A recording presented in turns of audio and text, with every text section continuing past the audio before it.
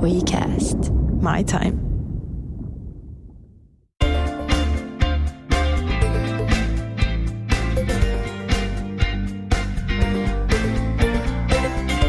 Kuuntelet Viena Kooni Must Artun No Filter podcastia. Eli puhetta ilman suodattimia.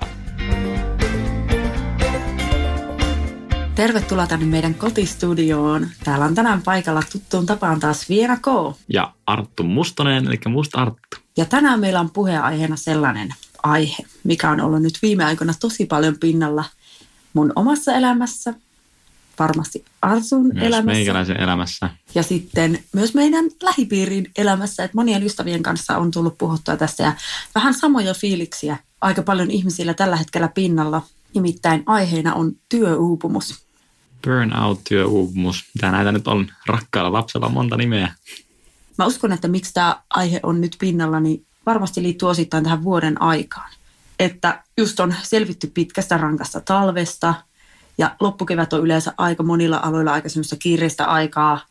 Kohta kaikki jää lomille. Ennen sitä pitää saada hirveästi duunia tehtyä ja kaikki jutut valmiiksi, että voisit lomalla stressittömästi ja ei tarvitse sieltä lomakohteesta käsin vielä paukuttaa töitä. Mutta mä uskon, että aika monelle käykin silleen, että sitten onkin kasannut niin paljon niitä siihen ihan viime tippaa, että sitten kun se itse loma alkaa, niin tuleekin sitten sellainen romahdus. Että... No näin, ainakin itsellä kävi tässä nyt hetki sitten. Jotenkin oli tämä loppukevät ihan sairaan kiireinen, siis todella kiireinen. Huomasit sä sitten, alkoi tulla jotain oireita? Siis mulla on ensimmäiset oireet alkanut oikeasti niin kuin alkuvuodesta, mutta sitten mä oon jotenkin luullut, että ne on ehkä ollut enemmän jotain ihan fyysisiä oireita, mitkä johtuu jostain toisista asioista kuin stressistä. Mutta sitten siinä vaiheessa, kun mä olin Vietnamissa lomalla, pidin pienen sometauon, mä olin siellä viikon täysin ilman Instagramia. Ja oikeasti viikko ilman Instagramia? Ja 2 viikkoa ilman mailia. Aika kova. Itse asiassa reilun viikon ilman Instagramia, 2 viikkoa ilman mailia ja en juurikaan silti käyttänyt sitä IG:tä siellä, vaan sen ihan minimaalisen verran, mitä piti. Siellä mä huomasin, että yhtäkkiä ne oireet helpotti, mitä mulla oli ollut koko kevään käsillä. Ne oli siis kaikki tällaisia oireita, esimerkiksi sydämen rytmihäiriöitä, yhtäkkiä syke nousi ihan kattoon. Sitten, että niin tuntuu, että sydän tulee rinnasta ulos. Kaikki outoa, se herät yöllä sellaiseen oloon, että niin sydän on just nyt varmaan pysähtymässä, kun se paukuttaa ihan mitä sattuu. Sitten kun et ole tollaisia kokenut aikaisemmin, se on super pelottavaa. En mietti, että mitä mulla on, että onko joku sydänvika. Käytin tutkimuksissa, niin mitään ei löytynyt mistään. Ei ollut minkäännäköistä poikkeamaa missään veriarvoissa, ei missään sydänfilmeissä, ei missään jutuissa. Ja sitten mä aloin miettiä, että tämän täytyy olla ihan täysin vaan nyt siis stressipohjasta, koska mulla oli tosi paha stressi silloin käsillä itsellä. Toi kuulostaa mun mielestä ihan tosi karulta. Niin tuleeko tuommoisessa sitten semmoinen fiilis, kun sä käyt kaikissa niissä tutkimuksissa ja muissa ja mitä ei löydy, mutta sitten sulla on ne oireet, niin tuleeko semmoinen olo, että ei vitsi, että tämä vaan kaikki tapahtuu vaan mun pääsisällä, että ei edes ole oikeasti mitään oireita. Tulee ja sitten miettii, että onko mä oikeasti tulossa hulluksi, koska mistä tämä johtuu. Lääkäri sanoo, että sulla on kaikki arvot hyvin tai sussa ei ole mitään ongelmaa, että ei ole mitään vikaa. Koska lääkärikään ei sanonut siitä niinku yhtään mitään. Se oli vähän silleen, että no tämä on outoa, että mitä nämä sun jutut on, että kun ei sulla ole mitkään niinku arvot väärässä tai kaikki on ihan fine. Ja sitten mä vaan itse aloin miettimään, että okei, että onko mä oikeasti vaan niin, että luonko mä itselle tällaisia, tiedätkö, olotiloja, että onko tämä täysin mun oman pään aiheuttamaa. Ja se oli kyllä ihan sika pelottavaa. Mutta sitten mä jossain vaiheessa juttelin mun broidin kanssa, joka on käynyt läpi pahan burnoutin joskus. Ja sitten kun mä ensimmäisen kerran kerroin sille, se vähän, että ei ole todellisesti, että ne on täysin samat oireet, mitä mulla itsellä oli silloin, kun se puhkesi niin kunnolla, niin ennen sitä. Mun mielestä toi on tosi karua, että 20-vuotias ihminen, nuori ihminen, niin kuin säkin oot vasta 24, niin on jo sellaisessa tilanteessa, että se on jo burnoutin partaalla sen työssä. Että yleensähän burnout ja työuupumus liitetään siihen, että kun sä oot 10 vuosia pahtanut silleen 100 lasissa ja just ollut yrittäjä ja tehnyt pitkää päivää ja sitten se burnout iskee. Mun mielestä huolestuttavinta tässä on se, että ei pelkästään se, että minä olen tässä, vaan tässä on niin monta muuta omanikäistä tai jopa samanikäistä tyyppiä, ketkä on samassa pisteessä. Ja mä oon huomannut itsellä ainakin sen, että joka keväinen sellainen sama toistuu aina, että kevät on aina sellaista kiireistä aikaa niin kuin kaikkien duunien puolesta ja mulla sitten aina yleensä sitten kesäksi vähän helpottaa, että yleensä heinäkuu, elokuu on vähän silleen hiljaisempi ja silloin voi vähän ottaa rennommin, niin aina mulla niin kuin loppuu täysin motivaatio kaiken mun työsuhteen, koska mä oon vaan niin väsynyt. Ja sitten mä vaan ajattelen kokevaa silleen, että viikko kerralla, että mä nyt jaksan tämän ja sen jälkeen sitten mä otan iisisti ja sitten mä nautin. Ja sitten yleensä sitten just kun se loma alkaa, niin sitten tuleekin semmoinen niin kuin oikeasti romahdus. Ja sitten mä en vaan pysty tekemään tyyliin mitään ja tyyliin vaan makaa sängyssä ja sitten alkaakin jo ahdistaa se, että niin kuin... Kohta alkaa taas työt. Niin. Toi on oikeasti tosi paha. Siis mä tunnistan itse ihan täysin noin samat fiilikset ja musta tuntuukin, että pitäisi oikeasti osata ottaa tarpeeksi aikaa sille palautumiselle, jos on käynyt läpi tosi stressaavan ajanjakso elämässä, koska ihminen ei muutamalla viikolla lomaa kyllä pääse takaisin jaloilleen. Tai ainakin musta tuntuu näin, että ei 2 viikkoa esimerkiksi riitä yhtään mihinkään siinä vaiheessa, kun sulla on semmoinen tilanne, että tuntuu, että kaikki kaatuu päälle ja mikään ei enää tunnu missään. Ja että vitsi, kun olisikin niin onnellinen tilanne kaikille, että jokainen pystyisi siinä vaiheessa, kun se oikeasti tarvitsisi kaikista eniten, niin ottaa sen ajan, että tekisi niin vähän mitään työasioita kuin pystyisi vaan lomailemaan ja rentoutuu. Koska se on ainut tapa, millä mä koen, että pääsee takaisin jaloilleen sitten. Että olet ollut tarpeeksi pitkään erossa, niin ei ole tarvinnut miettiä, stressata mitään asioita. Mutta se on tässä haasteellista, kun oma työ on oikeasti niin kivaa ja on tosi siistejä juttuja. Siihen saattaa liittyä matkoja ulkomaille ja kaikkea ihan mahtavia projekteja ja pääset työskentelemään hauskeen tyyppien kanssa. Ja kaikkea, niin kuin, se on oikeasti, oma työ on siistiä. Niin sitten, että se siistikin työ silti voi väsyttää ja sekin on tosi rankkaa, kun niitä on kahminut liikaa, niitä projekteja. Ja mä uskon, että se ratkaisu ei voi olla se, että aina on sitten se joku 2 kuukauden irtiotto niistä duuneista. Totta kai tarvii myös niin kuin lomaa, milloin pääsee ihan kunnolla irti ja on silleen, että ei mieti duuneja ollenkaan. Mutta mä uskon, että pidemmällä tähtäimellä se oikea ratkaisu on se, että sen arjen suunnittelee sillä tavalla, että siihen ei tulisi sellaisia ihan hirveitä niin kuin stressikasaantumia, milloin niin sitä duunia on ihan liikaa. Joo, siis sellainen oikeanlainen töiden rytmittäminen. Toki se on tosi vaikeaa, ehkä varsinkin meillä tässä luovalla alalla, mutta jos vaan mahdollista, niin yrittää saada siihen sellainen rytmi. Mulla ei ole minkäännäköistä rytmiä ollut tässä varmaan viimeisen 1,5 vuoden aikana mun töiden kanssa, vaan on ollut just sitä, että välillä on ollut hiljaisempaa, on ollut rennompaa tehdä, sitten yhtäkkiä tulee semmoinen niin kuin kuukauden tai 1,5 kuukauden hirveä työsuma. Mulla on niin kuin kaikki mahdolliset projektit yhtä aikaa päällekkäin. Saattaa olla 7 videodeadlinea viikon aikana. Ja se on oikeasti, se on vaan liikaa. Mutta sitten siinä vaiheessa, kun sä oot ottanut töitä vastaan, niin et sä oot tajunnut, että ne kaikki ajettuu just samalle kohdalle. Sä oot sanonut kyllä, siistejä projekteja, siistejä juttuja, todellakin haluaa olla messissä. Ja sitten yhtäkkiä selviää, että ne on niinku 2 viikon sisäinen kaikki. Sitten siinä on vähän vaikea enää silleen, ei halua kieltäytyä, koska haluaa ottaa ne vastaan, tehdä ne, ajattelee, että kyllä mä jaksan. Ja siis voisi olla ehkä niinkin, että sit jos olisi ollut vaikka pidempään silleen hyvä joku työrytmi, niin kyllähän se joskus jaksaa tehdä tuollaisia niin sykäyksiä, että tekee viikon tai 2 ihan täysiä. Jos sulla on muuten ollut elämässä niin, tai töiden suhteen asiat selvitä, tai silleen, että sä oot tehnyt. Ja sitten jos on taas vastapainoksi, vaikka silloin voisi riittää se 2 viikon loma, jos olisi vaikka silleen, että sulla on muuten ollut tasapainossa, sitten on 2 viikon puserus, sitten onkaan, ei se ihminen mene vielä niin helposti sekaisin, että kyllähän se on niin kuin pidemmän ajan sellainen niin kuin kasaantuminen ja semmoinen, että oikeasti sä oot jatkuvassa sellaisessa stressissä ja kokea semmoinen, että deadlineit päässä niin kuin paukuttaa. Ja sä oot koko ajan myöhässä siitä ja sulla on koko ajan se fiilis, että sun pitäisi olla tekemässä jotain. Ja aina jos sä oot niin kuin vapaalla, niin sä ajattelet vaan sitä, että mun oikeasti pitäisi olla nyt tekemässä jotain muuta kuin tätä. Ja toi on se kuluttavin osuus, minkä mä oon huomannut. Se, että jos sulla aivot ei saa missään vaiheessa vapautta tai sellaista, että ei tarvitsisi hetkeenkään miettiä mitään työasioita, vaan se, että vaikka sulla ei olisi niin paljon työmäärällisesti töitä, mutta se, että jos sulla on koko ajan päässä se semmoinen kela menossa, että ei vitsi, mun tarvitsisi tehdä nyt tämä asia ja nyt menossa on tehty ja menossa on tehty ja tämä pitäisi. Että se koko ajan niin kuin oot sellaisessa ihmepyörityksessä ja se on mulle ainakin ollut kaikista rankin paikka. Ja se, mä uskon, että on suurin syy siihen, miksi siihen pisteeseen päädyttiin, että meikä alkoi olla oikeasti aivan burnoutin partaalla. Miten sä oot nyt sitten tehnyt? Tai siis sillä, kun sulla alkoi olla noita oireita, niin onko se alkanut helpottaa?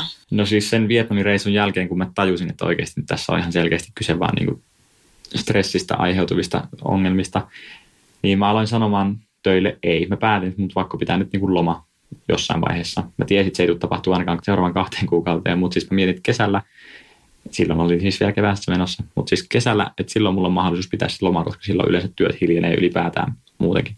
Mä aloin sanomaan ei kaikille töille, mitkä tuli kesäkuun jälkeen niin kuin eteen. Mä itse asiassa peruin jotain yhteistöitä esimerkiksi tai siirsin myöhemmälle ajankohdalle, vaan sen takia, että mä saan oikeasti sen slotin vapaata itselle. Ja se on kyllä ollut ihan täysin oikea päätös. Nyt ollaan nimittäin siinä pisteessä, että mä oon tehnyt kaikki ne työt, mitä mun on pitänyt tehdä. Ja tällä hetkellä mulla ei oikeastaan ole yhtään mitään. Wow. Joka tuntuu niin hassulta, koska mä en muista milloin viimeksi mulla olisi ollut tällainen tilanne elämässä. Että niin kuin mulla ei ole periaatteessa mitään työjuttuja edessä. Tämä tuntuu tosi oudolta myös, koska on tottunut siihen, että koko ajan on menossa ja tekemässä jotain, ja sitten nyt yhtäkkiä, kun on ihan täysin, kalenteri on ihan tyhjä, niin sitten tulee myös ehkä siitäkin vähän stressi, että mitä mä nyt teen. Mutta se kestää ehkä hetket pääsee kiinni. Mä oon miettinyt myös somea, että varmasti se voi myös olla sellainen asia, mikä aiheuttaa ihan vaan itsessään stressiä, vaikka sä ei tekisi edes työkseen. Mutta jotenkin se, että se kans luo meille koko ajan paineita, mitä me ei niinku edes tajuta kaikkea niinku muuta kuin alitajuisesti. Et mä oon miettinyt, että mä haluaisin kanssa pitää niinku nyt tänä kesän aikana täysin semmoisen somettoman ajan, että vaikka viikko tai 2 viikkoa, jos pystyy, että ei niinku menisi ollenkaan sosiaalisen mediaan ja jättäisi niinku oikeasti sen puhelimen pois ja silleen, että ei, kun itse on tottunut silleen, että joka kanavasta, nyt esimerkiksi tämä viikko, huomaan, kun juhannus on tulossa, tosi moni on varmaan jäämässä lomalle juhannuksena, joka kanavasta, Instagramista, WhatsAppista, Facebook Messengeristä ja Mailista, kaikista kanavista tulee koko ajan hirveitä tykitystä ja puhelin soi. Ja kaikilla on asiaa ja koko ajan pitäisi niinku olla johonkin vastaamassa tai jotakin tekemässä. Ja se on ihan hirveätä. Tuntuu, että pää räjähtää oikeasti. Joo, toi on siis, mä itse en tiedä, miten sen pystyy tekemään, pystyykö edes tekemään, mutta mä oon ajatellut, nyt tämä loma on alkanut, niin yrittäisin sanoa ihmisille, että älkää ottako muun yhteyttä. Että jos on työasioita, niin pelkästään mailiin. Mä käyn vastaan silloin, kun mua kiinnostaa. Nykyään on se ongelma, että kaikissa kanavissa pystyy kuka tahansa olemaan yhteyksissä. Sulla ei ole pelkästään se tekstiviesti tai sähköposti, vaan on Facebook Messenger, on Instagram-kommentit, koska niitäkin ihmisiä on, jotka, jos sä et ole vastannut tarpeeksi nopeasti niille, vaikka esimerkiksi Insta-direktissä, niin pistää kommenttia siitä, että hei, laitoin sulle viestiä tässä. Tai että Instagram-direktiin tulee viestiä, että hei, laitoin sulle mailia, voit käydä katsoa. Niin sä et saa vähän niin kuin missään olla rauhassa silleen, että sun pitää, että jos et halunnut vaikka ottaa sen tauon, niin mä en katso mitään. Mä käyn sitten joskus viikonlopuksi vaikka kurkkaan kaikki nämä asiat. Eikä ole semmoista yksityisyyttä. Niin siis silleen, että pitääkö tässä kohta alkaa niin hommaa erikseen silleen, että yksityispuhelin, mitä käyttää sitten siihen, että kun on lomalla oikeasti ja silloin haluaa vaan silleen niin omien läheisten kanssa niihin saada yhteyden, mutta ei muuten halua niitä, koska ihmiset laittaa ihan mistä kanavasta vaan. Kyllä. Ja siis silleen, että pommittaa sua kaikissa eri kanavissa, Kyllä. että hei, täällä nyt taas minä ja tähän pitäisi vastata ja näin. Mä oon miettinyt myös, että onko se sitten ratkaisu. Se voisi oikeasti olla jopa. Kyllähän siis tosi monilla on erikseen työpuhelin, mutta uskon, että toi someton elämä voisi auttaa siihen kanssa sellaiseen jatkuvaan siihen informaatiotulvaan ja kaikki ne sähköpostit, mailit ja kyselyt. Mutta tässäkin on vaikka karu juttu se, että kun kesällä ajattelee, että nyt mä oon tehnyt kaikki työt ja nyt voi lomailla, niin sitten samaan aikaan kuitenkin hirveästi jo niin työstetään tulevaa syksyä. Ja nyt meillehän tulee jatkuvasti kyselyitä, ja hei syksyllä tämmöinen ja tämmöinen työjuttu, että ootteko kiinnostuneita ja kaikki valmistelee jo sitä. Sen kuuluukin mennä niin, että aina on katse eteenpäin ja aina mietitään sitä, että okei, mitä mä teen loppuvuoden. Että jos yrittäjänä jää vaan silleen ihan täysin lomalle ja silleen eikä ole mitään tiedossa tulevaisuuteen, niin voi käydäkin sitten yhtäkkiä vähän ohraisesti, että oho, ei olekaan duunia. Mutta sen huomaa, että se on niin nyt just silleen, että hyvä, kun mä selviän edes näistä duuneista, mitkä mulla on nyt päällä ja nyt jo koko ajan kysellään syksyllä sitä ja tätä ja ja sitten itse on vaan silleen niin kuin tänne kaulaan asti täynnä. Ja silleen, että mä en halua kuunnella mitään, koska on vaan niin semmoisessa jo stressantuneessa tilassa, Kyllä. että ei enää pysty vastaanottaa. Kyllä, se on oikeasti totta. Ja siis mä jotenkin, vaikka tämä nyt oma loma niin kun on alkanutkin, niin on ollut jotenkin hämmentävää kuitenkin huomata, että kun ei ne muut jää sinne lomalle, että itse joutuu silti olemaan kontaktissa ihmisiä, tekemään työjuttuja silti, vaikka mulla itsellä ei olisikaan yhtään mitään. Niin mä oikeastaan tässä odottelen sitä hetkeä, kun oikeasti mä voin laittaa sen mailin täysin säppiin, mun tarvitsee vastata yhtään mihinkään. Ja yhtään mihinkään tarjouspyyntöön syksyä ajatella, että jutellaan sitten elokuussa, koska eiköhän ne kerkeä silloinkin sitten sumplia ne hommat. Tai näin mä toivon oikeasti. Tiedätkö, mitä mulla on vähän ikävä?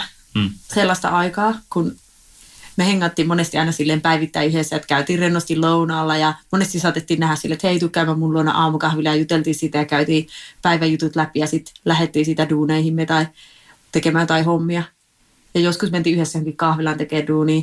Musta tuntuu, että ei ole nykyään tommoisia aikaa, koska vaan pitää olla kokea silleen niin kuin ihan täysillä hakkaamassa ja on sen verran paljon kaikkia muita palavereita ja tapaamisia ihan silleen konkreettisesti, missä on kiinni, niin ei meillä ei niin ollut pitkä aikaa sellaista. Muistaakseni, kun meillä oli sille, siis että varmaan pari vuotta sitten siitä on aikaa. Tai 1,5 vuotta tai jotain, mutta siis jotenkin tuntuu, että se on niin kuin ihan jotain vanhaa elämää.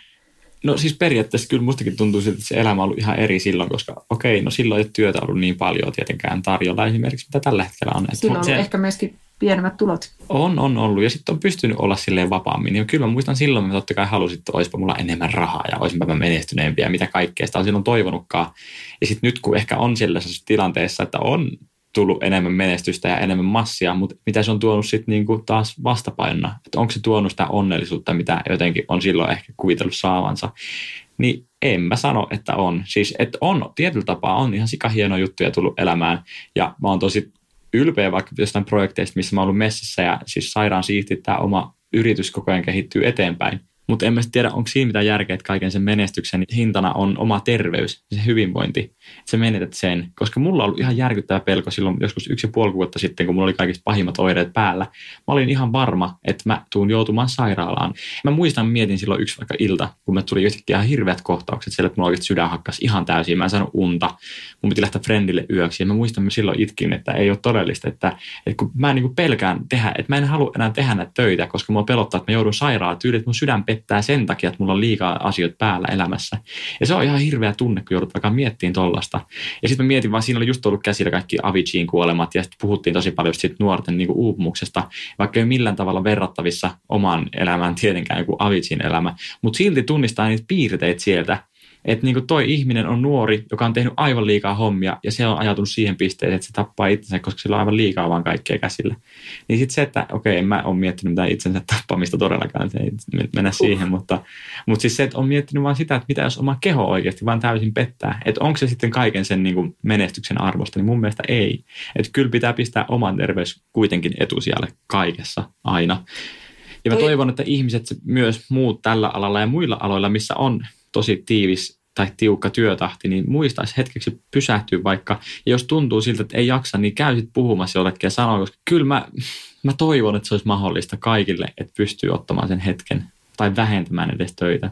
Se on aika lyhytnäköinen tie, että jos ei ota huomioon sitä omaa terveyttä ja sitä jaksamista, koska sittenhän voi tavallaan menettää kaiken. Mm-hmm.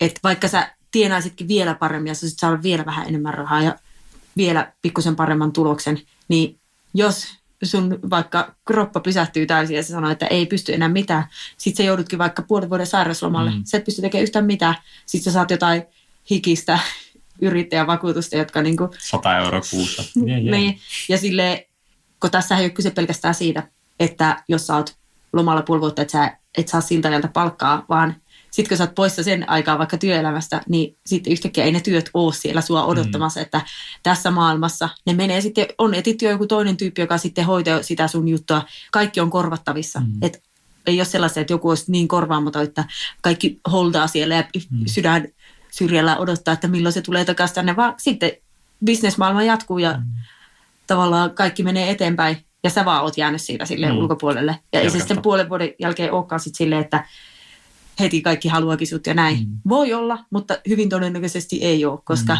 se on karu maailma. Ja sen takia se on tosi tärkeää, että sitä terveydestä ja sitä jaksamisesta pitäisi niin kuin joka päivä huolta. Ettei käy sellaista tilannetta, että sitten joutuu oikeasti tuohon pisteeseen, missä vaikka sä oot nyt. Ja mä tiedän itse sen, että mulla on tosi paljon petrattavaa vaikka oman urheilemisen kanssa, kaiken tällaisen niin kuin ylipäätään terveellisten elämäntapojen kanssa. Koska mä veikkaan, että jos mulla olisi jotenkin sellainen rutiini ollut siitä, että mä olisin käynyt säännöllisesti salilla tai ylipäätään jossain urheilemassa, mä söisin tosi terveellisesti, mulla olisi sellaiset superterveelliset elämäntavat, niin mä uskon, että mun nämä fyysiset oireet ei olisi myöskään niin voimakkaita, mitä tulisi siitä niin kuin stressistä ja muusta. Et se on mun tämän niin kuin kesän päämäärä. Pyrin saamaan oman semmoisen hyvinvointielämän liikenteeseen. Pyrin alkaa elämään paljon paremmin ihan ylipäätään, koska sitten mä veikkaan, että ne eväät auttaa sinua jaksamaan paljon paremmin myös kaikissa näissä tällaisissa vastoinkäymisissä, mitä tulee vastaan. Mä luulen, että tällä meidän alalla, kun sä oot ensinnäkin yrittäjä ja sit sä oot vielä luovan alan yrittäjä, sit kun ne työt ei ole silleen, että ne olisi kokean tasaisesti silleen jakaantuisi, vaan ne just nimenomaan kertyy tietyille ajoille ihan selkeästi, että jos vaikka loppukevääseen ja loppuvuoseen siellä on aina sellaiset sumat, niin pitäisi osata vähän ennakoida niitä, että tietää jo etukäteen, että hei, mä tiedän jo nyt, että touko-kesäkuu tulee olemaan täynnä tai marras-joulukuu tulee olemaan täynnä, että jos nyt kysytään johonkin semmoisen, mikä tuntuu silleen, että ton voisi ehkä jättää välistä, niin jättää sen välistä. Ja sitten toinen juttu, että se, että olisi ne rutiinit, että mitä epäsäännöllisemmät työajat on, niin sitä tärkeämpää olisi luoda sitten jollain tapaa kuitenkin ne päivittäiset rutiinit. Ja olisi sellainen rytmi elämässä. Niin, koska... Ja miten, onko sulla ollut vaikka rytmi? Musta tuntuu, että me molemmat ollaan löyty aivan sijat pellossa oikeasti tämän suhteen, että me herätään. Okei, viime aikoina mä oon petrannut sen kanssa, että mä oon yrittänyt pitää ne nukkumisen. Että se on ollut, niin kuin, onneksi mä oon edes siitä pitänyt kiinni, koska musta tuntuu, että jos mä olisin jatkanut samaa tapaa, mitä 2 vuotta sitten, että mä oon mennyt aivan miten sattuu nukkua ja herännyt milloin sattuu, niin musta tuntuu, että mä olisin räjähtänyt jo 1000 nuuskaksi. Mullakin ainakin on toi nukkuminen sille ihan hyvällä tavalla, että on löytänyt semmoisen aika tasaisen unirytmin. Näin ei aina ole ollut, että ihan näitä, että valvon 5 ja sitten jatkuu taas aamulla tai sitten, että nukun koko päivän vaihtoehtona on ollut myöskin, mutta ruokailujen ja urheilusuhteen niin ihan sikana petrattavaa, että pitäisi löytää sellainen säännöllisyys siihen, että mä oon enemmän semmoinen, että mä aina innostun jostain ja sitten mä oon siitä vähän aikaa silleen aivan niin kuin, että nyt tätä, mutta sitten se menee taas ohi. Ja musta tuntuu, että se tekee vielä enemmän hallaa silleen, että se on semmoista impulsiivista ja semmoista poukkoilevaa versus, että olisi säännöllistä vaikka ensi tyyliin 2 viikossa tai vaikka kerran viikossa, ihan sama. Mutta se, että se olisi säännöllistä ja se tapahtuisi, niin kuin, että siihen olisi selkeä rutiini, niin se olisi se, mitä mä tarvitsisin. Mutta mikä ei multa tule todellakaan luonnosta ja mikä on mulle oikeasti hankalaa. Joo, ja mä ihailen niitä ihmisiä, jotka, tiedätkö, niin kuin, joilla on se semmoinen täysselvä rytmi elämässä. Että ne syö aina aamupalaksi tietyn jonkun ravitsevan setin ruokaa. Sitten ne lähtee sinne töihin ja sitten tulee töistä ja ne käy siellä salilla ja ne syö taas sitten jonkun hyvän annoksen terveellistä ruokaa. Ja sitten ne vähän, siis että kun noita ihmisiä on olemassa, mä aina mietin vaan, että miksi mä en vaan ole luonnostaan yksi noista. Mutta en mä tiedä, onko sekin ehkä opittavissa oleva asia. Niin, sitä mä yritän nyt tässä selvittää, että löytyykö minusta tällainen sisäinen tiedätkö, niin kuin urheilija. Hei, sun pitää tulla tänään mun kanssa tuonne CrossFit-tunnille. Mä menen tutustumaan ekaa kertaa. No, pitää vaikka... voidaan alkaa käydä yhdessä. Joo, Lianan kanssa CrossFittiin. Mutta me tarvitaan kyllä ehkä joku sellainen tyyppi, joka niinku pakottaa meidät sinne. Ihan suoraan sanottuna mä en kyllä sun kanssa yhtään. Siis mä en luota meihin tässä suhteessa. Mutta mä ihmettelen kyllä sitä, vaikka esimerkiksi mun poikaystävä käy 4-5 kertaa viikossa salilla ja se ei siitä tingi yhtään, että se on se 4 kertaa vähintään tietyt päivät ja ihan sama mikä olisi joku muu juttu, niin aina on pakko päästä sinne. Ja se sanoi, että mutta toisaalta kun sekin on kertonut sen, että miten se on alkanut, niin se oli silleen, se aloitti varmaan niin kuin 10 kertoja aina aloitti saliharrastuksia ja sitten se niin kuin hiipui. Ja sitten se lopulta vaan teki semmoisen niin vaan tosi tiukan päätöksen, että nyt se ei niin kuin jousta siitä mitenkään. Että vaikka kuka kaveri soittaisi, että voidaanko nähdä ja mennään sinne ja tänne. Ja alussa se olikin sitä, että kaikki se frendit niin kuin soitteli sille, että hei, no voit sä skippaa saliin. Siis mieti, jos sä vaikka soittaisi mulle, että mennäänkö vaikka syömään, sitten mä aina silleen, että mun pitää mennä salille, niin saisit varmaan silleen, että lol. Että no voiko se mennä sinne vähän myöhemmin, mene sinne vaikka huomenna. Mutta sitten se sanoi, että sitten sen kaverit niinku oppi sen, että sillä on se tietty rytmi, eikä se siitä jousta. Eikä ne enää kysely. Että se toi on ehkä se oma ongelma just, että mä oon se ihminen, jolla joku soittaa, että joo, no todellakin tuu. Siis mitä mä oon tehnyt myös vaikka töiden kanssa, minkä takia mulla on tullut nyt työsumia osittain myös. Mä oon itse aiheuttanut niitä. Mulla on ollut hirveä joku työkiire. Sitten joku on soittanut, että hei Tarttu, lähde käymään, täällä on tämmöinen siisti juttu, tuu. No mä kerkeen kyllä yöllä tekemään nämä yhden jutut. Joo, voimme tulla. Sitten mä menen, ja loppuilta menee jossain, tiedätkö, istuskellessa iltaa jossain ihan missä sattuu, että oot tehnyt todellakaan nyt hommia, mitä olisi pitänyt sinä päivänä tehdä. Ja sitten mä oon stressissä seuraavana päivänä, kun mulla onkin tuplamäärä töitä. Että niin onhan tää täysin myös aivan omaa syytä.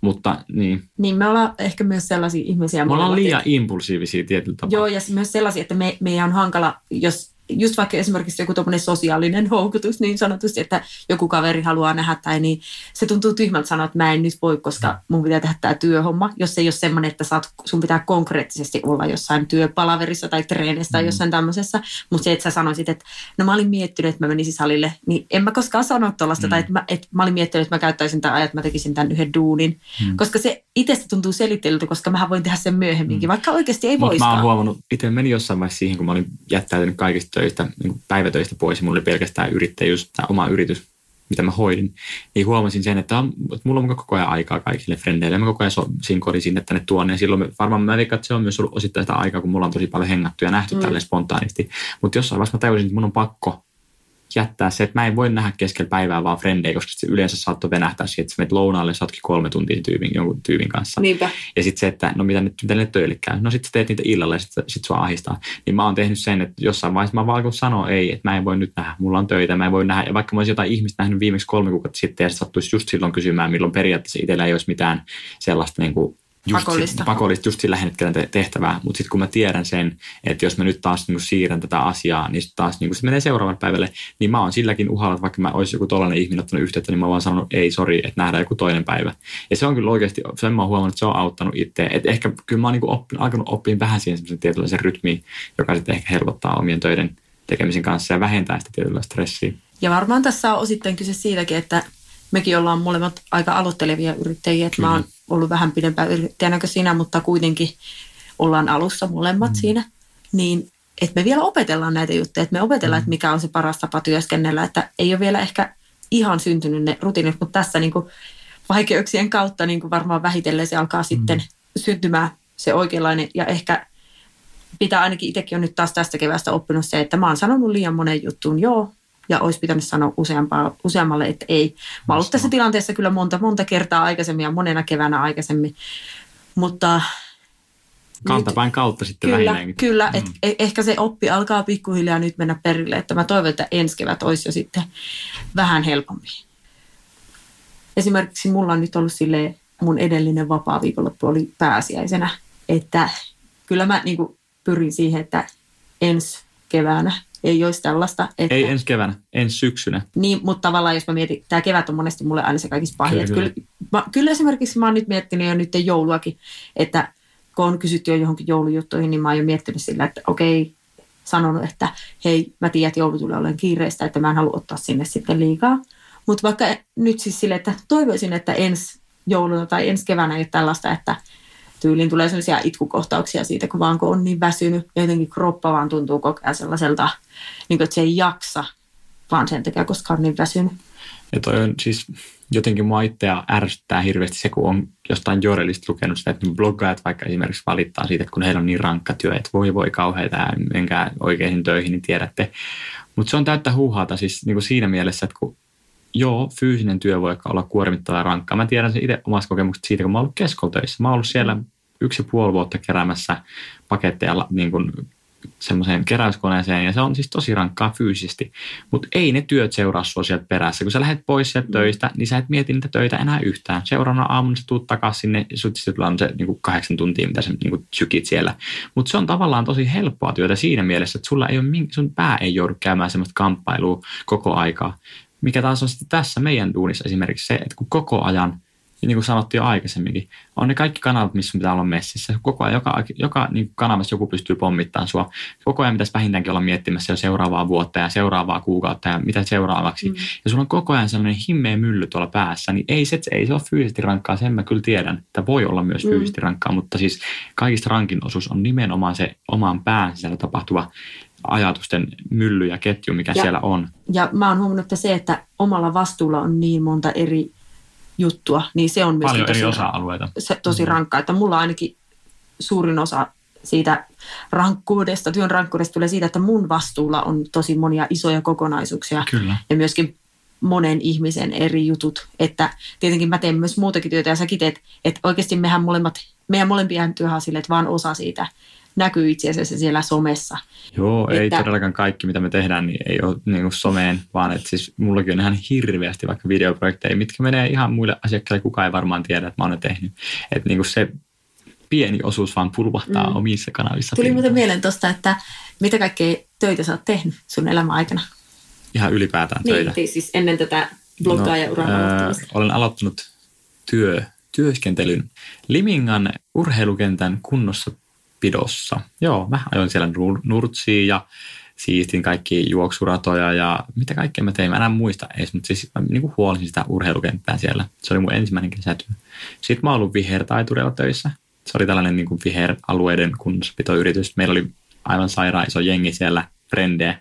Oltiin yksi kesä töissä ja se oli yksi hauskimmista kesistä varmaan ikinä. Me vaan naurettiin päivästä toiseen ja nukuttiin joku 4 tuntia yössä ja siis ei mitään järkeä, mutta me ollaan selvitty siitä aivan. Siis oli niin hauskaa vaan siellä silmät ristissä siimata jotain Leppävaaran alikulkutunneleita ja sen jälkeen on tullut Keskon varastot kehiin.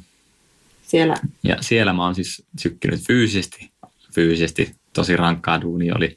Oikeasti se oli, me nostettiin joku yli 4-5 tuhatta kiloa päivässä asioita yhteensä. Oliko sulla haba sillä? Siis mä oon oikeasti ollut silloin ihan tikis. Ja mua ahdistaa se, että se niin kuin, ei ole säilynyt tähän päivään asti, kun nyt mulla on vähän sellainen tilanne, että pitäisi ehkä taas, pitäisikö mennä takaisin keskulle nyt, niin saisi jotain, ei tarvitsisi ajatella mitään, voisi vaan nostella laatikoita kärryyn. Mua tavallaan houkuttaa tuo ajatus siitä, että tekisi vaan jotain sellaista. Siis välillä tulee niitä hetkiä, kun duunia. tekisi mieli vaan mennä takaisin jonnekin vanhaan duunipaikkaan, johonkin sellaiseen, missä ei tarvitse miettiä mitään. Sä vaan teet sitä, sä vaan suoritat.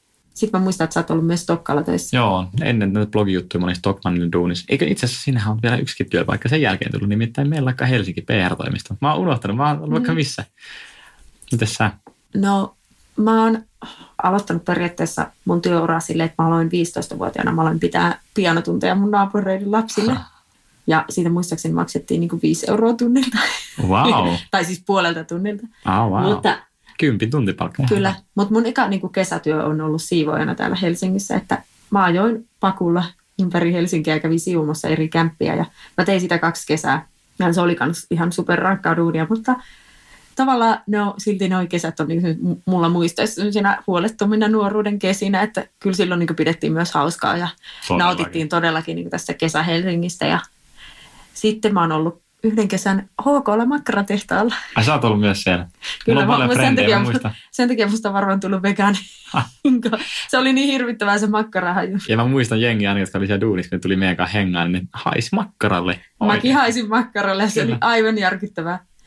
Mä inhosin sitä duunia, mä inhosin sitä yli kaiken. Mutta siis se oli myös aika selkeää, että makkaroita laitettiin paketeihin. Mutta se oli kyllä ihan karmaiseva työpaikka kyllä monella tapaa. Että mä muistan, että tällainen tilanne jäi mieleen, että mä muistan, kun jäi tällainen tilanne mieleen siellä taukohuoneessa. Jääkaapissa oli iso kakku ja se olikin 45. Sitten mä olin silleen, että hei vitsi, että jollakin on synttärit, että täyttää 45, niin sitten joku sanoi, että ei se ole synttärit, kun se on ollut nyt 45 vuotta täällä töissä. Ja mä olin aivan, että ei, apua. Mä oon niin säälitty se ihminen, että joku on ollut täällä 45 vuotta nimenomaan siellä pakkaamossa, että ei edes missään niin ylemmän tason hommissa, vaan nimenomaan siellä pakkaamossa laittamassa niitä makkaroita niihin paketeihin. Mutta joillekin ihmisille se vaan riittää. Mä oon itse huomannut sen, ja siis se on tavallaan hienoa, että joku pystyy, että ne ei tarvitse sen enempää. Niin. Se riittää heille siihen elämään. Ja sitten voi olla se elämän sisältö jossain muualla kuin siellä itse työssä. Ja luultavasti se onkin. Että se työ on vaan se pakollinen paha, mikä käydään suorittamasta, saa rahaa elämiseen ja sitten eletään. Mutta se tuntuu just pelkästään rankalta se, että sehän on vuorotyötä. Että sille, että sä oot aamulla niin joko 6-2 tai 2-8, eikö? Joo, miten se meni? Vaihtelee. Meillä oli 6-2, 2-9. No, whatever. Kuitenkin näin. Joka toinen viikko aina oli aamu, toinen viikko ilta. Niin sekin pelkästään on vaan niin ihan älyttömän rankkaa. Se on, ja musta ei ollut siihen. Musta ei todellakaan siis ne aamuherätykset. Mä muistan, kun mä olin silloin keskellä, siis just aamuvuoroja vaikka käin tekee.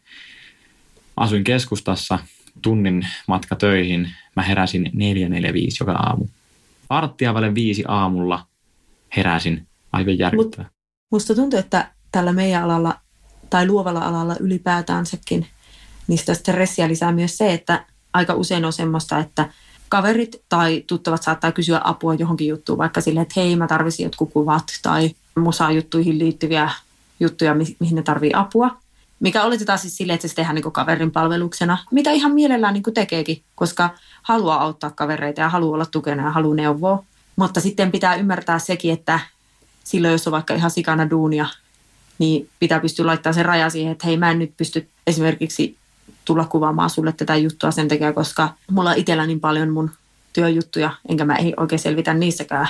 Niin nyt mulla ei ole resursseja, mutta mä mielellään kyllä autan. Tavallaan joo, siis ja siis niin ylipäätään musta tuntuu, ainakin itse yhtäkkiä jossain vasta tajunnut sen, että totta, että niin munkin ympärillä tai meidän kaikkien ympärillä on sellaisia ihmisiä, jotka yrittää saada tiettyjä palveluita mahdollisimman halvalla esimerkiksi meistä irti, koska ne tietyt tahot saavat voittoa sillä, jos ne saa meidät mahdollisimman halvalla, vaikka tekee kuvauskeikan tai minkä tahansa ikinä onkaan.